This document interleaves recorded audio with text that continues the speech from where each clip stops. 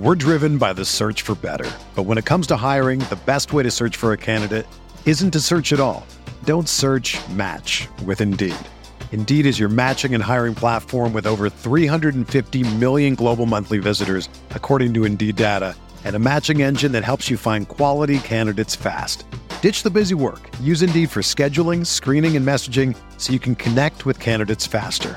Leveraging over 140 million qualifications and preferences every day, Indeed's matching engine is constantly learning from your preferences, so the more you use Indeed, the better it gets. Join more than 3.5 million businesses worldwide that use Indeed to hire great talent fast. And listeners of this show will get a $75 sponsored job credit to get your jobs more visibility at Indeed.com/Blue Wire. Just go to Indeed.com/Blue Wire right now and support our show by saying that you heard about Indeed on this podcast. That's Indeed.com/Blue Wire. Terms and conditions apply. Need to hire? You need Indeed.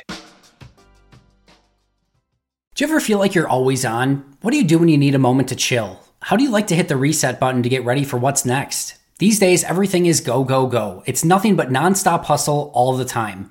Work, family, friends, a million pressing social issues, and an expectation to be on 24/7. Sometimes you just need a moment to turn off and hit the reset button. That's when you reach for an ice-cold Coors Light, the beer that's made to chill. Listen, there's a lot going on in Green Bay right now, and I feel like we could all use a moment to chill with a Coors Light. See, Coors Light is cold lagered, cold filtered, and cold packaged. It's literally made to chill. It's as crisp and refreshing as the Colorado Rockies. Perfect for a moment to unwind. Coors Light is what I choose when I need to unwind. So when you want to hit reset, reach for the beer that's made to chill. Get Coors Light in their all-new look delivered straight to your door with Drizzly or Instacart. Coors Brewing Company, Golden, Colorado, and as always, celebrate.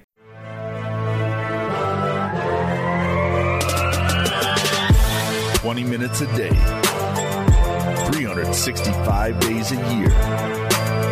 This is the Pack-A-Day Podcast.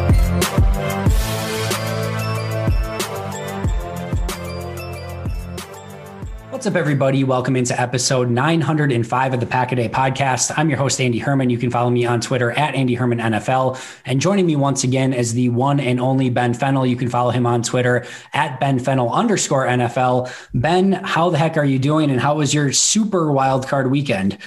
It was a great weekend. It was fun to watch the 3-game Saturday, 3-game Sunday, and then right into the national championship on Monday. I thought that was a great 3 days of football, but it's exciting that we're here in the divisional round with a big Packers game, finally off that bye week. That was another thing. Just having no Packers game to stress about made it that much more enjoyable of a weekend.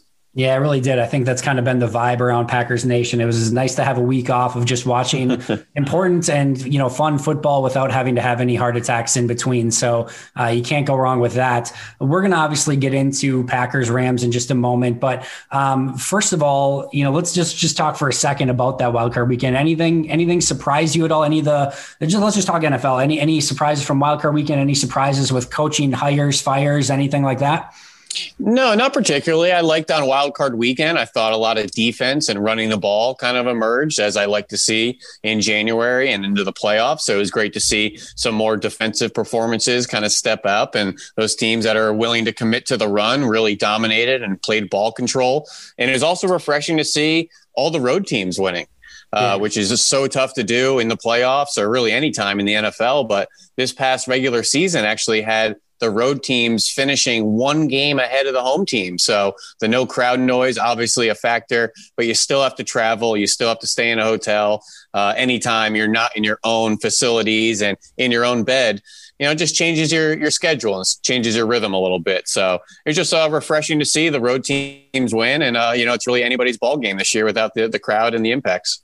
Yeah, certainly seems fitting that the year the Packers get home field throughout the playoffs, the road teams right. are the ones that are playing better, of course, go figure. But no, it definitely has been a degree of difference. And I think the nice thing for Green Bay is their home field advantage. Certainly the fans always play a huge part, but their home field advantage is a little bit different with the cold and the weather. And I don't think there's going to be any elements in this game, but you have that. And then, of course, getting the bye and having to, everyone else having to play. I definitely think it gives Green Bay just an advantage. And then, oh, by the way, that ultimate advantage advantage that Aaron Rodgers has in being able to use his cadence to draw people off sides when there's no crowd noise, whether it's home or away or anything. That's just another advantage that he has. Well, Andy, when our offense is struggling, yeah, bring on the weather, bring on the snow. Let's try to slow the game down. True. Let's play defense. But this Packers team can light up the scoreboard, and they can play, with that basketball on grass type of mentality as well. So if the sun's shining and there's no wind, that might play into our favor as well. I agree with you. It's been really interesting because it's been interesting to hear Aaron Rodgers. I think he said it on McAfee. I know he said it in his press conferences of how he really likes the elements and the weather, and he thinks that's an advantage. But this team is built a little bit more for, I don't want to say they're built as a dome team, but this is a team, like you said, that can put up points in a hurry, especially in good conditions. So it is interesting that you kind of have that, dueling dynamic there. It's like the weather's the equalizer, but when you feel like your offense is exponentially better than their offense, you almost are equalizing it in the wrong direction too. I agree. I think this is the best of both worlds. If it's 25 to 30 degrees with no wind and no weather, I think it's enough to, maybe throw a team that has a quarterback with a throbbing thumb and at the end of the day, Andy, the Packers community is talking themselves into optimism, no matter what happens. That's true. And that's all that matters. So I love seeing the positivity and the confidence that, if it's a blizzard, great, that plays into our hand. If the sun's shining 50 degrees, great, that plays into our hand. So just great to see the optimism around the fandom. I'm right there with you. I agree with you 1,000,000%. Let's jump into Packers Rams, because of course that's going to be the crux of our topic today. And I think, it seems that on the flip side, some people have at least started to talk themselves into this Rams number one defense and it being such a problem for Green Bay. Let me just start by asking you, what are your concerns, if any, that you have with this Rams football team as it pertains to the Packers? Well, looking at the Rams defense, as you set it up there, they don't just have stars on defense. They have the best of the best at their position at certain spots on defense, particularly Aaron Donald and Jalen Ramsey. And show me, a guy that can cover, and I'll show you a guy that can rush the passer.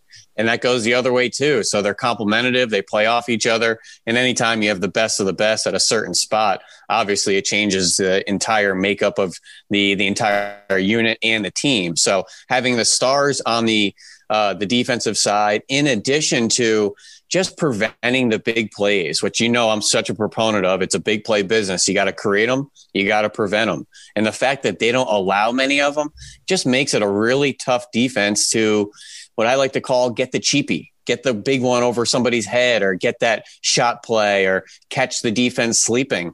They make you work for it.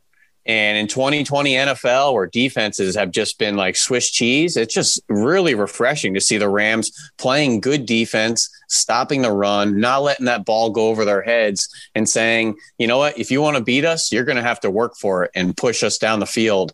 And you know how much I love that formula, because that's also a formula that the Packers defense has, taken a slice from. So, I think it's a really interesting kind of compliment.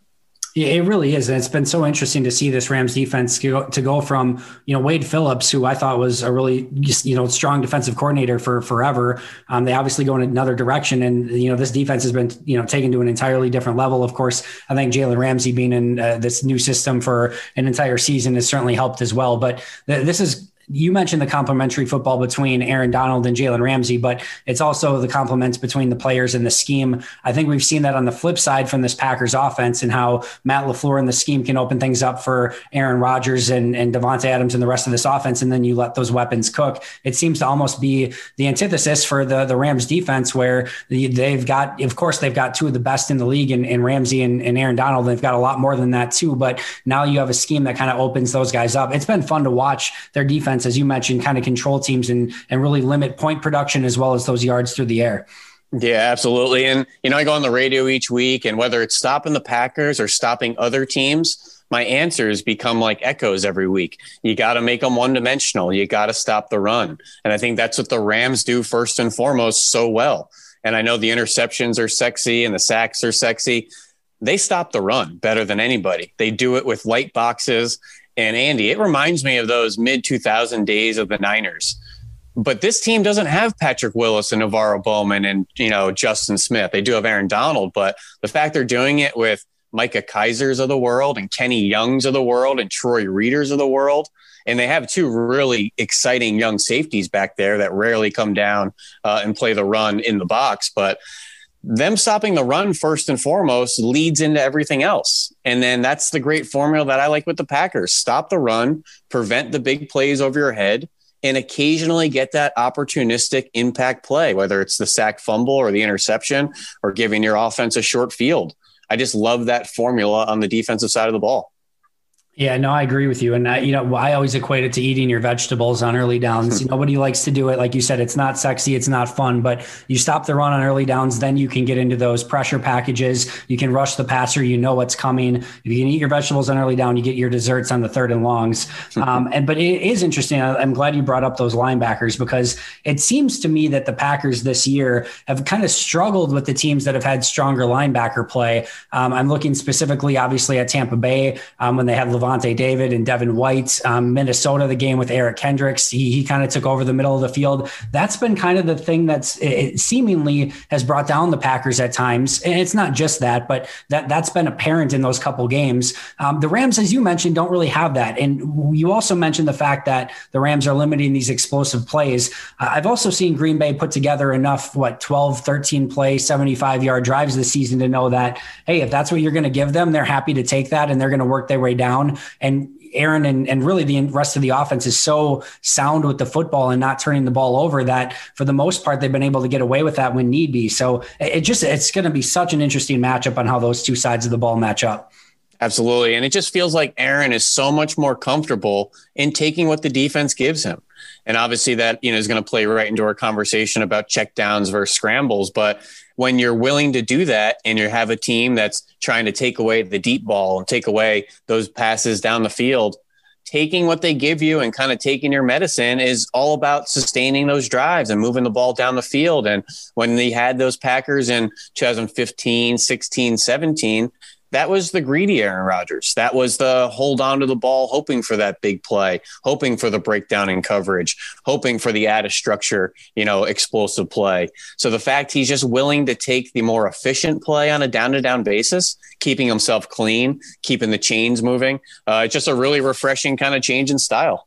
It really is. And I think it's been something that you and I have talked about in the past of wanting to play a little bit more within the confines of the offense. I know that's been a big brand of yours as well, but it's been so fun to watch throughout this season. And hey, a 70% completion percentage, the highest of his career, likely another MVP trophy on his wall, the number one team in football or number one team in the NFC, 13-3. A lot of things went well when that formula has kind of come to fruition.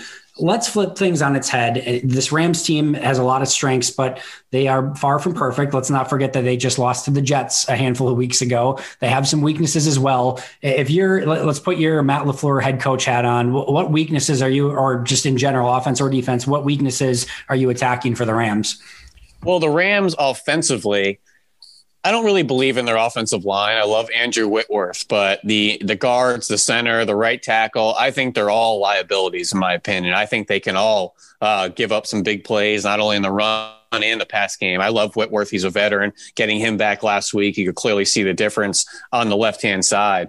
But this Rams offensive line and the run game just has not been the same since 3 years ago when they let Roger Saffold go to Tennessee. And I think John Sullivan retired, if I'm not mistaken, but they just have not. And they also let Todd Gurley go, but the run game has just not been the same. And the caliber of play on the offensive line has not been the same. So I want to attack the offensive line, disrupt Goff, and get them just out of rhythm and out of structure. And if you look at that Bears game 3 years ago, I think on Monday night when the Rams are really clicking and they seem like the juggernaut in the NFL, the Chicago Bears just flew up the field and disrupted. It didn't matter if it was run, pass, play action, jet sweep, orbit motion, go disrupt. And Jared Goff does not like when that pocket confines on him. He does not like when he has to hurry his process. He does not like making plays out of structure. He does not extend the play. You know where Goff's going to be. He's a pocket passer. Occasionally they like to move him with the play action boot game, but he's not going to move on his own. So get up the field, disrupt the offensive line, stop the run, and don't let that long developing action come to fruition. All that stuff takes time. The jet sweep, the orbit motion, the play action fake, all that takes time. So if you could get upfield and disrupt immediately, it really destroys the Rams' entire offense.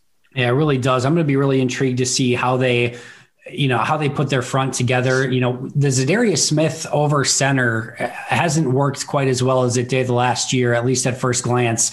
And I'd be interested to see if maybe they try to go back to that a little bit to see if they can immediately get in Jared Goff's face. Obviously, Kenny Clark can play a huge role in collapsing that pocket as well. How they use Rashawn Gary and Preston Smith. I'm going to be really intrigued to see. They've started to go. I know against Kyle Shanahan, they did some, kind of 5-man line with one linebacker using basically 3 interior defenders, usually Clark, Lancaster, and Lowry, and then Zadarius and either Preston or Gary on the outside with basically just a Chris Barnes or a Christian Kirksey as kind of the lone linebacker within your normal nickel defensive backs. We'd be interested to see if they deploy some of that. Like how they kind of try to defend this Rams offense is going to be really intriguing. I personally think, Ben, that kind of having, coming off of a game against Chicago, I know they're different systems, but you have a quarterback, Mitch Trubisky to Jared Goff, that at this point, I'm not sure that there's that much of a difference other than that Mitch Trubisky actually has some mobility as well. You want to take away the running game with Akers and David Montgomery, certainly some 2 tight end sets that you're going to see from both teams.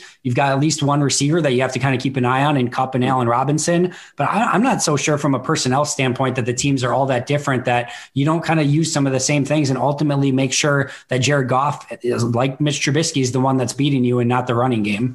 Yeah, and those offenses are designed similarly in that you want to take decisions out of the quarterback's hand and make it as paint by numbers as possible, because both Trubisky and Jared Goff aren't good decision makers.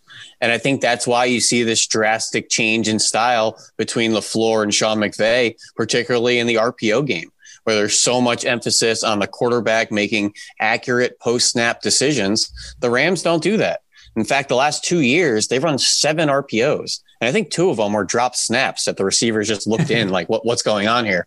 So it's an alarmingly small amount of RPO concepts that I can't really make sense of on why you would not want to manipulate defenders post-snap leverage by playing off of that.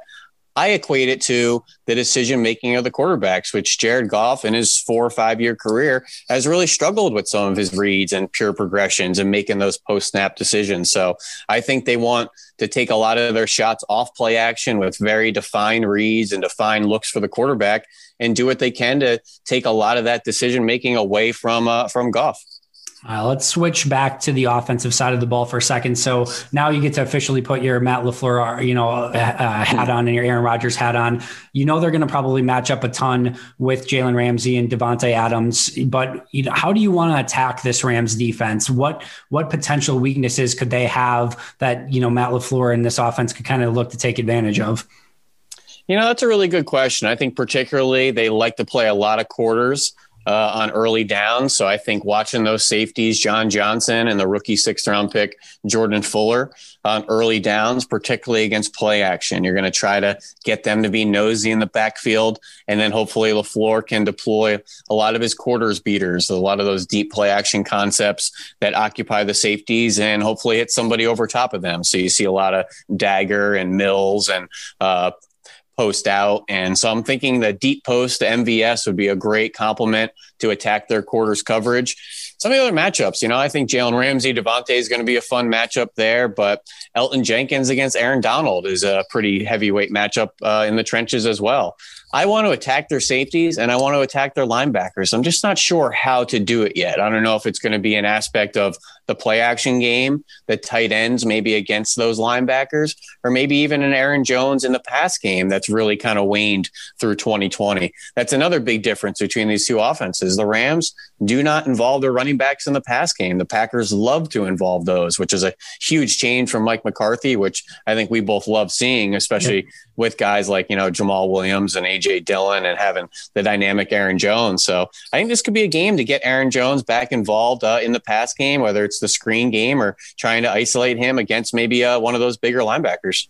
Yeah, I like that a lot. And I've kind of been wondering if we don't see maybe some of the more the pony personnel, the two running back sets, and throwing some different things and trying to get some of those matchups and just unique matchups with some of the Rams linebackers in this game. Because like you said, I think, with Ramsey, Adams, and then, potentially, I don't know how much you want to just revolve the offense in this capacity around Allen Lazard and MVS. I think you're going to want to get Tonyan and Aaron Jones and maybe Jamal Williams, maybe even some AJ Dillon. And I think if you can start doing some of that stuff, especially if you can establish the run, that makes your day that much better. And I do wonder if maybe they see at least come out with maybe some of the two running back sets just to see how the Rams defended and see if they can't find some mismatches in that regards. Yeah, absolutely. And I love all the wrinkles that Matt LaFleur has turned into his own man and his own coach, because he's so closely associated with Kyle Shanahan and Sean McVay. One other thing McVay never does, the two-back stuff. Never does pony, which is two tailbacks. Never does a fullback. Occasionally he'll put a tight end in the backfield as a lead blocker. So rarely are you ever going to see 21, 22 personnel sets from the Rams, which was their big criticism their Super Bowl year. I think they were about 98% 11 personnel that Super Bowl year. He's since relied a little bit more on some two tight end stuff and try to have some of those tendency breakers. But I love just seeing the ways that Matt LaFleur has become his own head coach and has developed his own trends and philosophies on how to move the ball down the field. And he's really his own man right now. And I think that's really exciting. I think the thing that to me with that is so exciting is I think you can get sometimes in a dangerous position if you're just kind of cherry picking the best stuff from all different offenses. Maybe you pick some stuff from Shanahan and McVay. You still have to have a core of your offense that you want to execute. And we've seen coaches at times that kind of cherry pick stuff from offense, but they don't have a core. They don't have a purpose for their offense. And the fact that I feel like Matt LaFleur has been able to pick stuff out of what Kyle Shanahan does and pick stuff out of what McVay does and some of these great offensive. We're driven by the search for better. But when it comes to hiring, the best way to search for a candidate isn't to search at all. Don't search, match with Indeed. Indeed is your matching and hiring platform with over 350 million global monthly visitors, according to Indeed data, and a matching engine that helps you find quality candidates fast. Ditch the busy work. Use Indeed for scheduling, screening, and messaging so you can connect with candidates faster. Leveraging over 140 million qualifications and preferences every day, Indeed's matching engine is constantly learning from your preferences, so the more you use Indeed, the better it gets. Join more than 3.5 million businesses worldwide that use Indeed to hire great talent fast. And listeners of this show will get a $75 sponsored job credit to get your jobs more visibility at Indeed.com/Blue Wire. Just go to Indeed.com/Blue Wire right now and support our show by saying that you heard about Indeed on this podcast. That's Indeed.com/Blue Wire. Terms and conditions apply. Need to hire? You need Indeed. That he's worked with, but built an entire system and philosophy around it, and then built checks and counters and everything off of that system. Like, that's what's been so fun to see. And that's what I'm so excited about as this offense continues to evolve moving forward. Yeah, I feel like we need to have a genre. We need to have a niche. Otherwise, it's just a pawn shop. It's just a thrift store of a bunch of, stuff and scraps we found along the way. If you don't have a brand and an identity, at the foundation of it all, it's all just a bunch of junk sitting in the garage, It really is. It's a great analogy. I think you get, another great thing, not only the Shanahan stuff, not only the McVay stuff, but then I think Nathaniel Hackett brings a whole other school of thought too. And you just have all these great offensive minds. Plus you still have some stuff that worked from the Mike McCarthy era that's working around in Aaron Rodgers' mind and Luke Getsy. Like, I just think I don't think there's any offense. Credit Karma has always been there to help you make better financial decisions. And now they want to help you even more. With the Credit Karma Money Spend account, you can be rewarded for good money habits. Credit Karma Money is a brand new checking account where you can win cash reimbursements for making purchases. Just pay with your debit card, and if you win, you'll be notified on the spot, and your Instant Karma cash will be added back to your spend account. Open your FDIC-insured spend account for free. There's no minimum balance requirements, no overdraft fees, and free withdrawals from a network of over 50,000 ATMs. And when you make a purchase between June 8th and June 30th, you'll automatically be entered to win $1 million. Right now, visit creditkarma.com/winmoney to open your free account and start winning instant karma. Go to creditkarma.com/winmoney to sign up for free and start winning. That's creditkarma.com/winmoney. Instant Karma is sponsored by Credit Karma. No purchase necessary. Exclusions and terms apply. See rules. Banking services provided by MVB Bank Incorporated. Member FDIC. Maximum balance and transfer limits apply. It's that like the core of their offensive minds haven't gone through at some point and have different ideas from, and it's really fun to see how they've put that together.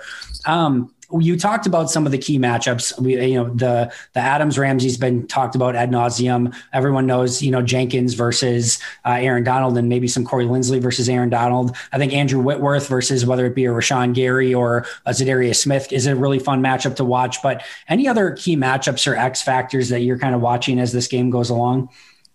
No, I really want to see, how the Rams deploy Robert Woods and Cooper Kupp.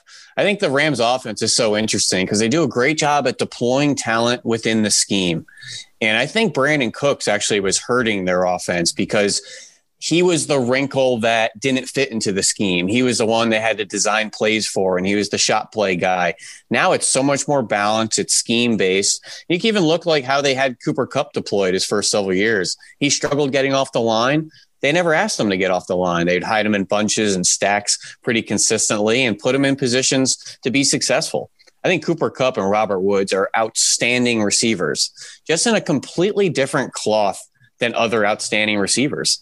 These guys don't win down the field. They don't make a whole lot of explosive plays. They don't show up on tons of highlights, but they do their job. They block extremely well. They'll get that 4th yard on 3rd and 3 for you. And I really like those types of players. They're just not the sexy players. And I think that's what's wrong with this Rams offense is you don't know where the sexiness lies. Like their downfield targets this year, Tyler Higbee led them with 5.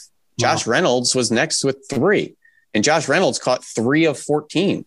So, they're lacking some shine as well with the offense, without having that Cooks or that Gurley or that go-to guy. But there's a lot of good football players. The scheme works. They're balanced. And they really kind of trust the framework of that offense under Sean McVay. All right, I've got 3 X factors for you, and I'll see what you think of these 3. Speaking of non-sexy names, so number 1 on my list is Allen Lazard. I feel like I don't know that he has to be the player that he was against the New Orleans Saints, where he put, 6 for 140 and a touchdown or something like that. Don't quote me on that, but really great game against the Saints. But in playoff football, some of these teams are going to target in and hone in on Davante Adams, and I just think that he's going to have to be the guy that moves the chains in some of these scenarios. I have a feeling they're going to make sure that Tunyon's eliminated in the red zone a little bit more. And we've seen Lazard have the ability to kind of have, do all the blocking and do some of the glue work. But I think this is going to be one of those games where he might have to have some of those big 3rd down conversions, maybe a 20-yard play, maybe just one. I'm not asking for more than that, but maybe a couple plays downfield where he can kind of open up this offense a little bit as well. So he's my guy on offense. On defense, I'm going Dean Lowry. And I feel like Dean Lowry every single season has 1 or 2 games that just kind of come out of nowhere and he just kind of wrecks things a little bit. And we haven't had that game, but he has, in my opinion, been playing better over the course of the last month and a half than he was earlier this season. And it just feels like maybe he's due for that one big game. I think he's, had a big game against Tampa Bay a few years back. I'm looking for Dean Lowry to have a big game in this one. And then my last X factor in this game, J.K. Scott. And I just think that this is going to be a game where Green Bay maybe punts more than what they normally do in a game. And I think this could also be a game where field position plays a very major role at times. And we've seen J.K. Scott, especially outdoors, be very inconsistent, actually everywhere be inconsistent. And I just think this is a game where he needs to have one of his better games punting. And if you get really good J.K. Scott, he can be a complete field changer for you. So those are 3 guys that I'm looking for that I think could be X factors in this game.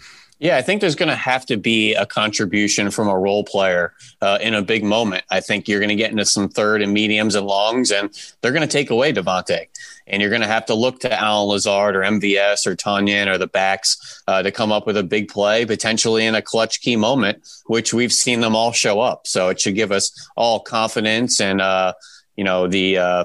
the the faith that they can do it when needed. And I think that's why this team has been so good and why Rodgers is that much more willing to let it loose to all these young guys around the formation. Is he trusts them all now. They've all been in those roles. A lot of those guys have dominated certain games like Tonyan has, like Lazard has, outside of the stars of Aaron Jones and Devontae Adams. But just that confidence, across the board, even the confidence within the locker room, all the different ways they won this year, Andy. I mean, they won with adversity so many times. They won without Bakhtiari, without Kenny Clark in games, without Aaron Jones, without Devontae Adams. They won so many more of the shootouts. I just have so much more confidence that they can handle adversity, different style of games, different style of situations in the game as well. And I think leading up to this point in the 16 games of 2020, there's been a lot of different style of games. And I think all those kind of go into the pot of confidence into the playoffs.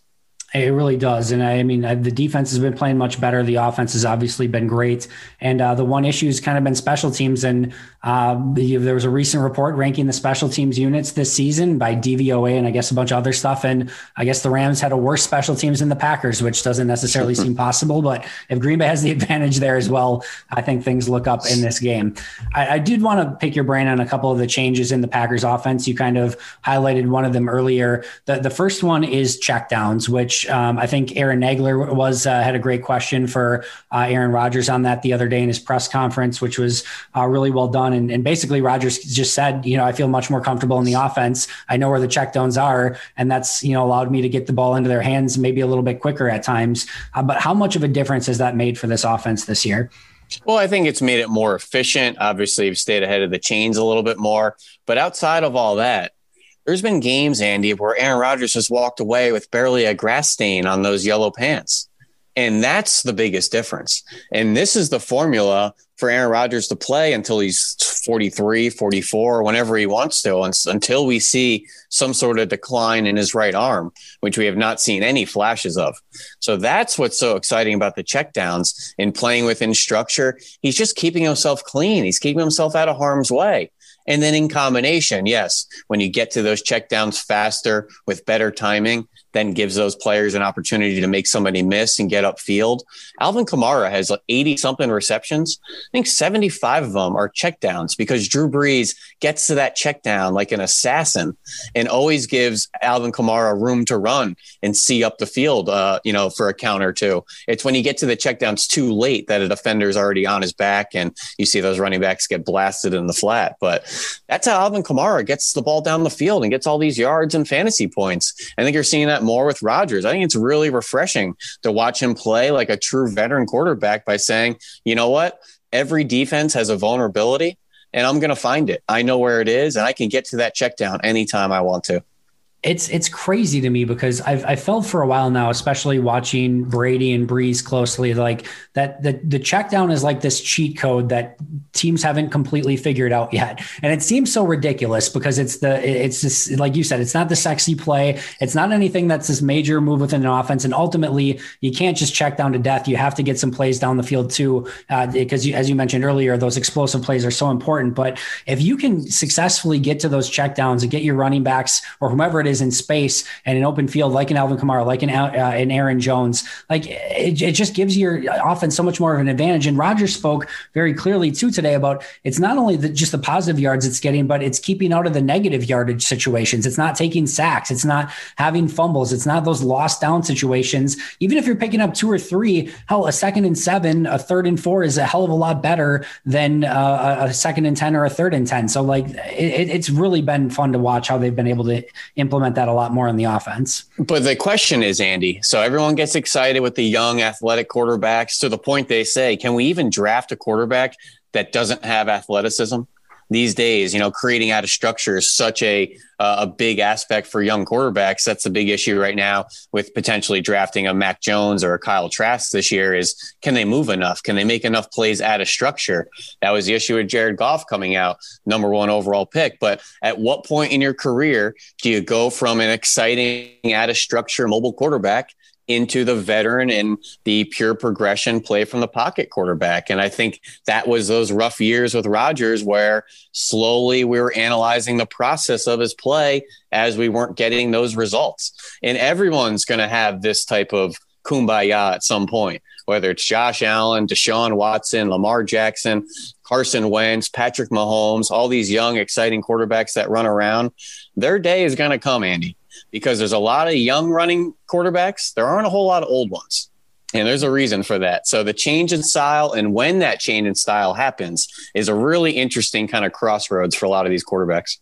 I feel like one quarterback in particular went through what we just saw with Aaron Rodgers for the last few seasons over the course of the last 6 to 8 weeks, and it started to happen. That was Russell Wilson for the Seahawks. I feel like, not that he can't still run around. He certainly still has the ability to run around, nothing like that. But like you could almost see some of the exact same things that have been happening with the Packers over the course of the last, few years with Rodgers and trying to get, Wilson bringing his eyes down, trying to get some of those big plays downfield. They're just not having a structure or flow within the offense. Like a lot of that stuff just started to happen. Obviously, you see them move on from their offensive coordinator. It seems like they might need a little bit of a reboot there too.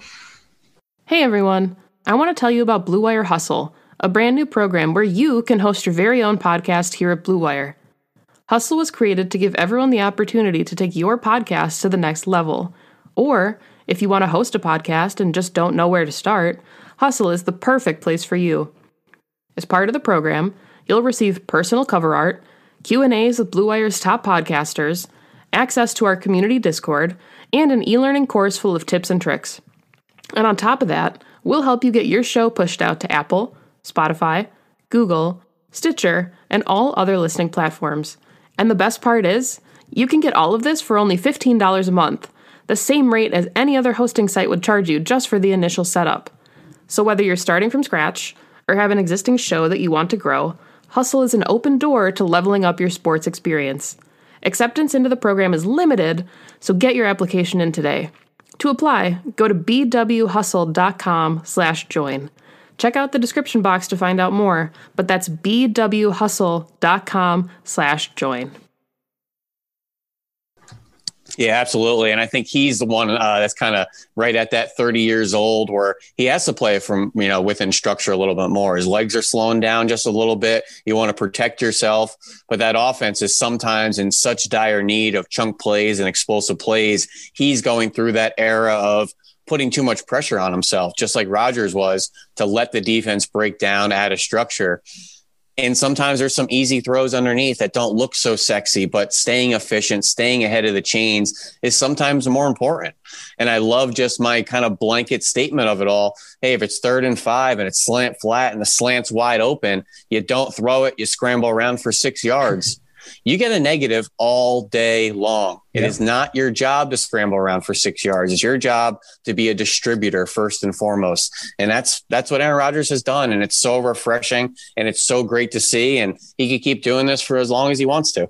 Another one I wanted to touch base on was some of the tendency breakers that Matt LaFleur has been using. You posted this on Twitter, more in the running game. So last year, maybe didn't use quite as many tendency breakers, not as many counters, not as many change ups to what they were kind of doing on a down by down basis. What have you seen there as a difference this season?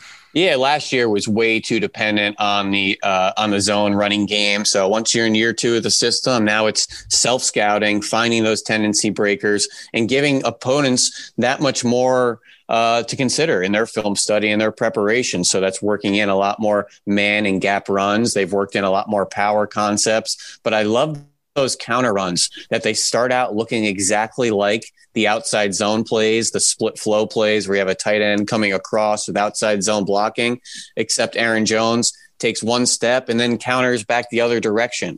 So those first 1,000 looks the same to a defense. And we can all go back to LaFleur in that opening press conference saying he wants plays that start looking the same but are different. And this is everything we've wanted with LaFleur. 2019 was kind of a Habsy 1 foot in, 1 foot out. 2020, it's all systems go. And it's just great to see him deploy everything he wants with the offense, from the RPOs, the motions, the bunches, the stacks, the diverse personnel grouping, some of those play call sequencings. But the run game wrinkles and all those different variations to the foundational concept, like we talked about. He's not running that pawn shop. He has a store with a theme and a foundation. And now he has a couple extra bells and wrinkles and stuff in the window and at the counter to kind of get your attention and your eyes. But I just love seeing the variation in the offense and that they can beat you and win in multiple ways. It is, and it makes I love the fact that it makes the defense think so much, and it just makes them. You can just tell that they're uncomfortable and they're never really fully attacking, and it's constantly have to worry about a multitude of different things. I think you had posted a video. I'm trying to remember off the top of my head, which I think it may have been Roquan, maybe it was Trevathan in the Bears game, where they ran a motion, and then like as the play started, the tight end motioned right behind it, and the linebackers just literally stuck in mud. Like there might as well have been quicksand at like the 35-yard line, and he's just sinking in it, and Aaron Jones just running right by him in the middle of the field. You can correct me if I've got any of those. I think it was Trevathan, but it was just the visual of jet motion first, then the tight end going across the formation, then the quarterback carrying out a boot fake out the backside of the run. All that in combination, the linebacker took a pass drop. So not only all the eye candy in the backfield, it was a run play that the linebacker read pass. Long story short, defenders are just out of their element against the Packers. And I don't know really how to explain it on a week-to-week, down-to-down, drive-to-drive basis. But when things are clicking and you have a lot of moving parts, defenses are second guessing their keys or second guessing their eyes. And you see it in those plays like that, where it's clearly a run. Read your guard key, read your run keys, read your high and low hats. You've been in this league a long time, Danny Trevathan, but when you have all that eye candy, all those moving parts, it just takes these defenders out of their element. And you can literally see the processing in their brain where it's almost like a little bit of a lag, like, where's the ball? What am I doing? And it's just fun that you can attack defenders like that, and offense can be easier, and not all these players have to win for themselves, and that the scheme and the talent is marrying together. And when you have a great scheme and all these moving parts and an all pro like Davante Adams and Aaron Jones and, Aaron Rodgers and Bakhtiari, now we got a Super Bowl contender, and that's a pretty good formula. It is. It's almost like when everything's clicking on all cylinders, like the Packers are running on 1 gig internet and the defense is running on dial up, and you can just see some of the lag at times. It's just fun to watch. There's no, like you said, there's no real perfect way to explain it. So everyone go out, get all 22 and just watch it for yourself, because it's fun to see the defense thinking on some of those plays. But one other thing from a Packers standpoint, I wanted to touch base on quickly. We haven't had a chance to talk, I don't believe, since David Bakhtiari's injury. Obviously, that's a major blow for this Packers offense. I'll start first and just say, I think in the framework of their offense in general, they can survive David Bakhtiari, especially with how Aaron Rodgers has been able to get the ball out of his hands. I think we saw against a really good Chicago defense. Did it matter at times? And was Billy Turner beat at left tackle at times? Yes, but they were mostly able to get the ball out of Aaron Rodgers' hands, and mostly able to run their offense. My one concern is if you do end up going against a Saints or a Bucks or a Chiefs or whomever it may be, and it ends up being this shootout, and it ends up just being pass. And all of a sudden, maybe you're down 10 points in the second half and teams know what's coming. Now, without the eye candy, without the play action, without the jet motion and the orbits and everything else, and you just have to go out and block the guy in front of you, and you just have to go out and win on your route because everyone knows what's coming. Those are the situations that I'm a little bit more wary of with no David Bakhtiari. I just think that can be a situation where maybe opposing teams can take advantage of a little bit easier. Yeah, and while we've handled so much adversity this year and won different style of games and had several games where our stars were injured, like Bakhtiari missing week 7, 8, and 9 in the middle of the season. So this is nothing they hadn't gone through in the past. But the early game adversity really hasn't happened very much. They haven't gotten out of their game plan too often. They haven't gotten down multiple scores in the first half outside of that Tampa Bay game, really, where it seemed like everything went wrong on the offensive side of the ball. So it'd be interesting to see, without Bakhtiari, maybe getting behind, maybe having to ditch the run game, maybe making them one-dimensional. What does that all do to the floor and the offense and the potential play at that left tackle position? How much more do you have to scheme help to that left tackle, whether it's a tight end chip or sliding the O-line, and really starting to change some of the framework of your play calling and designs, which we didn't see week 17, and we didn't see in those week 7, 8, and 9 when he was out for a couple weeks there. So it would be interesting to see, with the backups and adversity in there, if they have to kind of ditch some of their play calling, how would that go? But I trust LaFleur and I trust Rodgers, and I think I trust the guys around them in the scheme to say, you know what, I think we can play call our way out of this. Yeah, I think you're right. And I think that's what gives me certainly some hope for the Packers in this postseason, being able to overcome some of those obstacles, which likely in a playoff and Super Bowl type run are going to happen at one point or another, and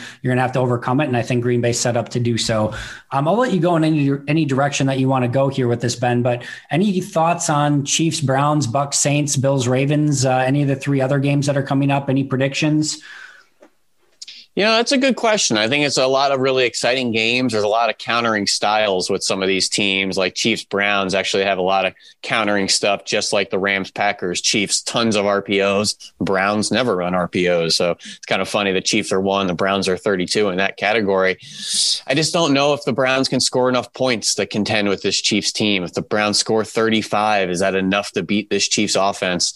I think that's going to be it. They're going to need some help from their defense. They're going to have to slow the game down, steal a couple possessions as well. This Ravens-Bills game is really fun as well. I think either team can win. If they played 100 times, it might be 50-50.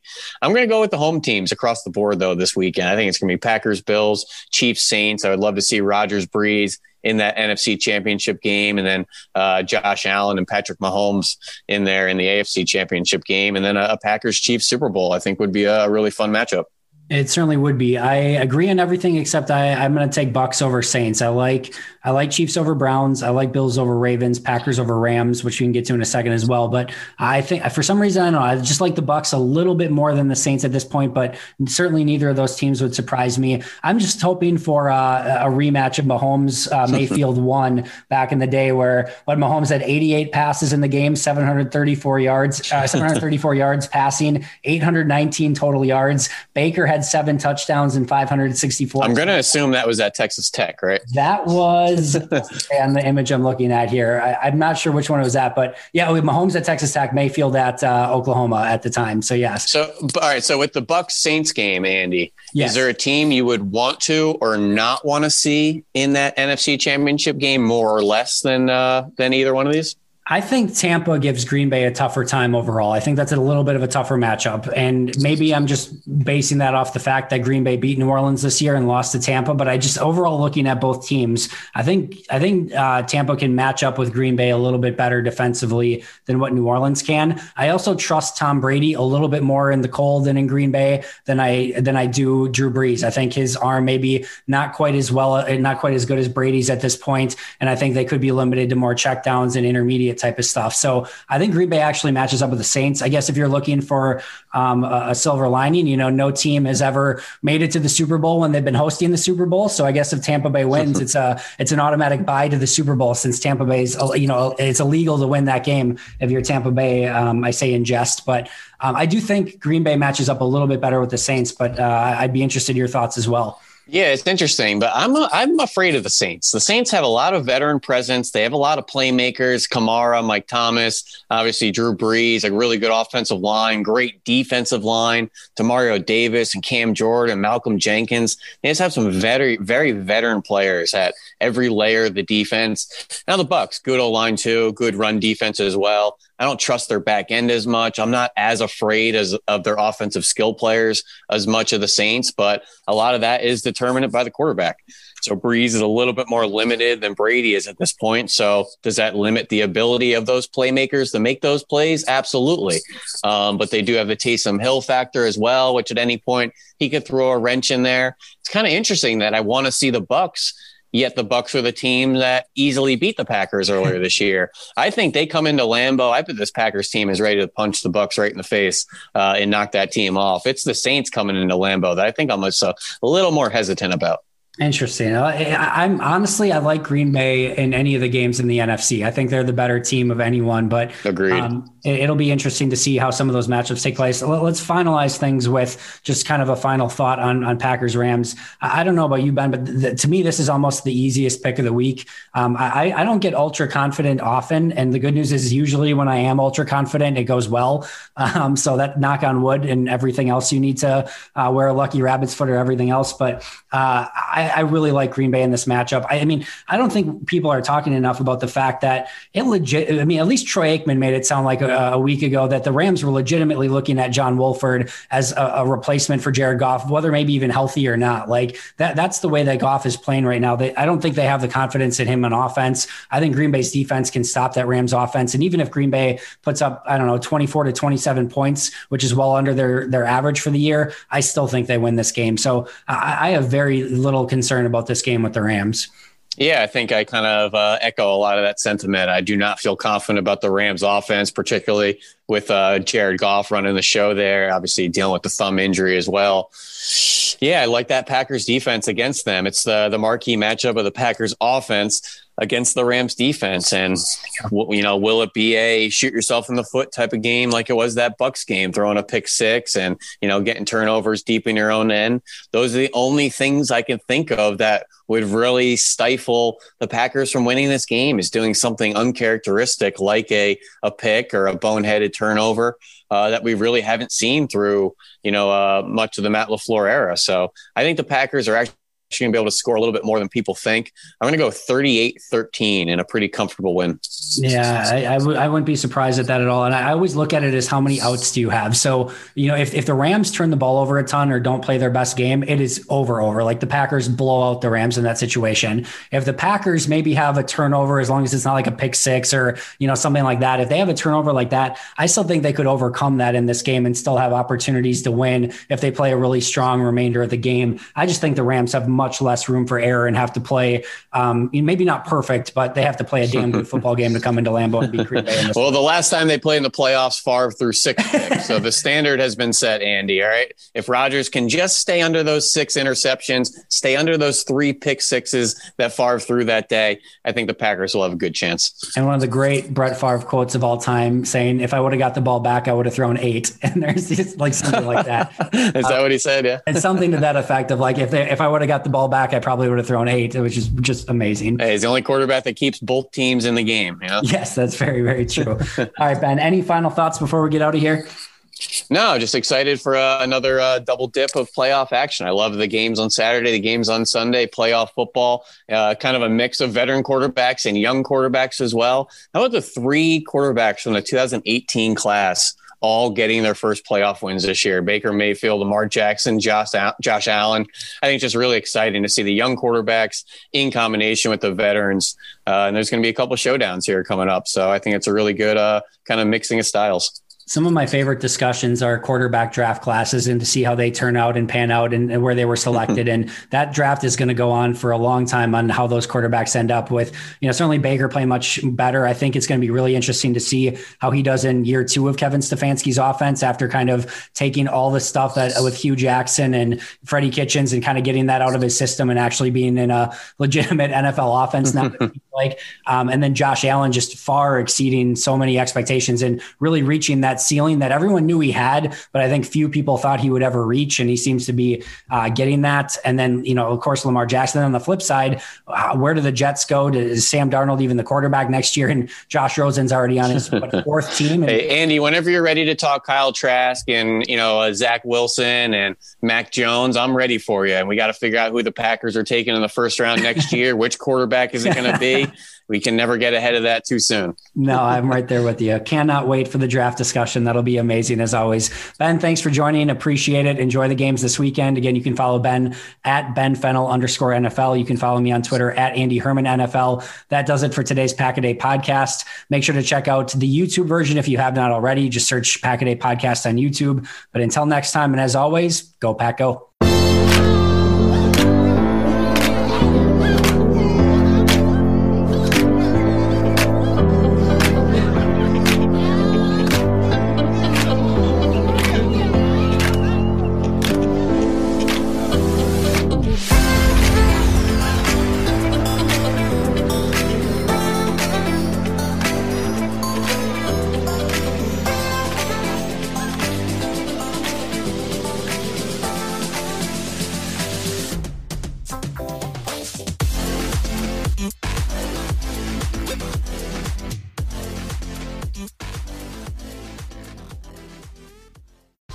Whether you're a world-class athlete or a podcaster like me, we all understand the importance of mental and physical well-being and proper recovery for top-notch performance. That's why I'm excited that Unified Healing is sponsoring this podcast. Unified Healing is a new and super innovative global network of wellness centers powered by Energy Enhancement System, or EE System. If you haven't heard of the EE System, you'll want to listen up. This technology promotes wellness, deep relaxation, purification, and rejuvenation. In hundreds of locations across the globe, access to a center is easy and affordable. Interested in experiencing the EE System technology for yourself? Go to unifiedhealing.com/bluewire to learn more and find a center near you. That's unifydhealing.com/bluewire. No material or testimonials on the Unified Healing website are intended to be viewed as medical advice or a substitute for professional medical advice, diagnosis, or treatment. Always seek the advice of your physician or other qualified healthcare provider with any questions you may have regarding a medical condition or treatment and before undertaking a new healthcare regimen, including EE System.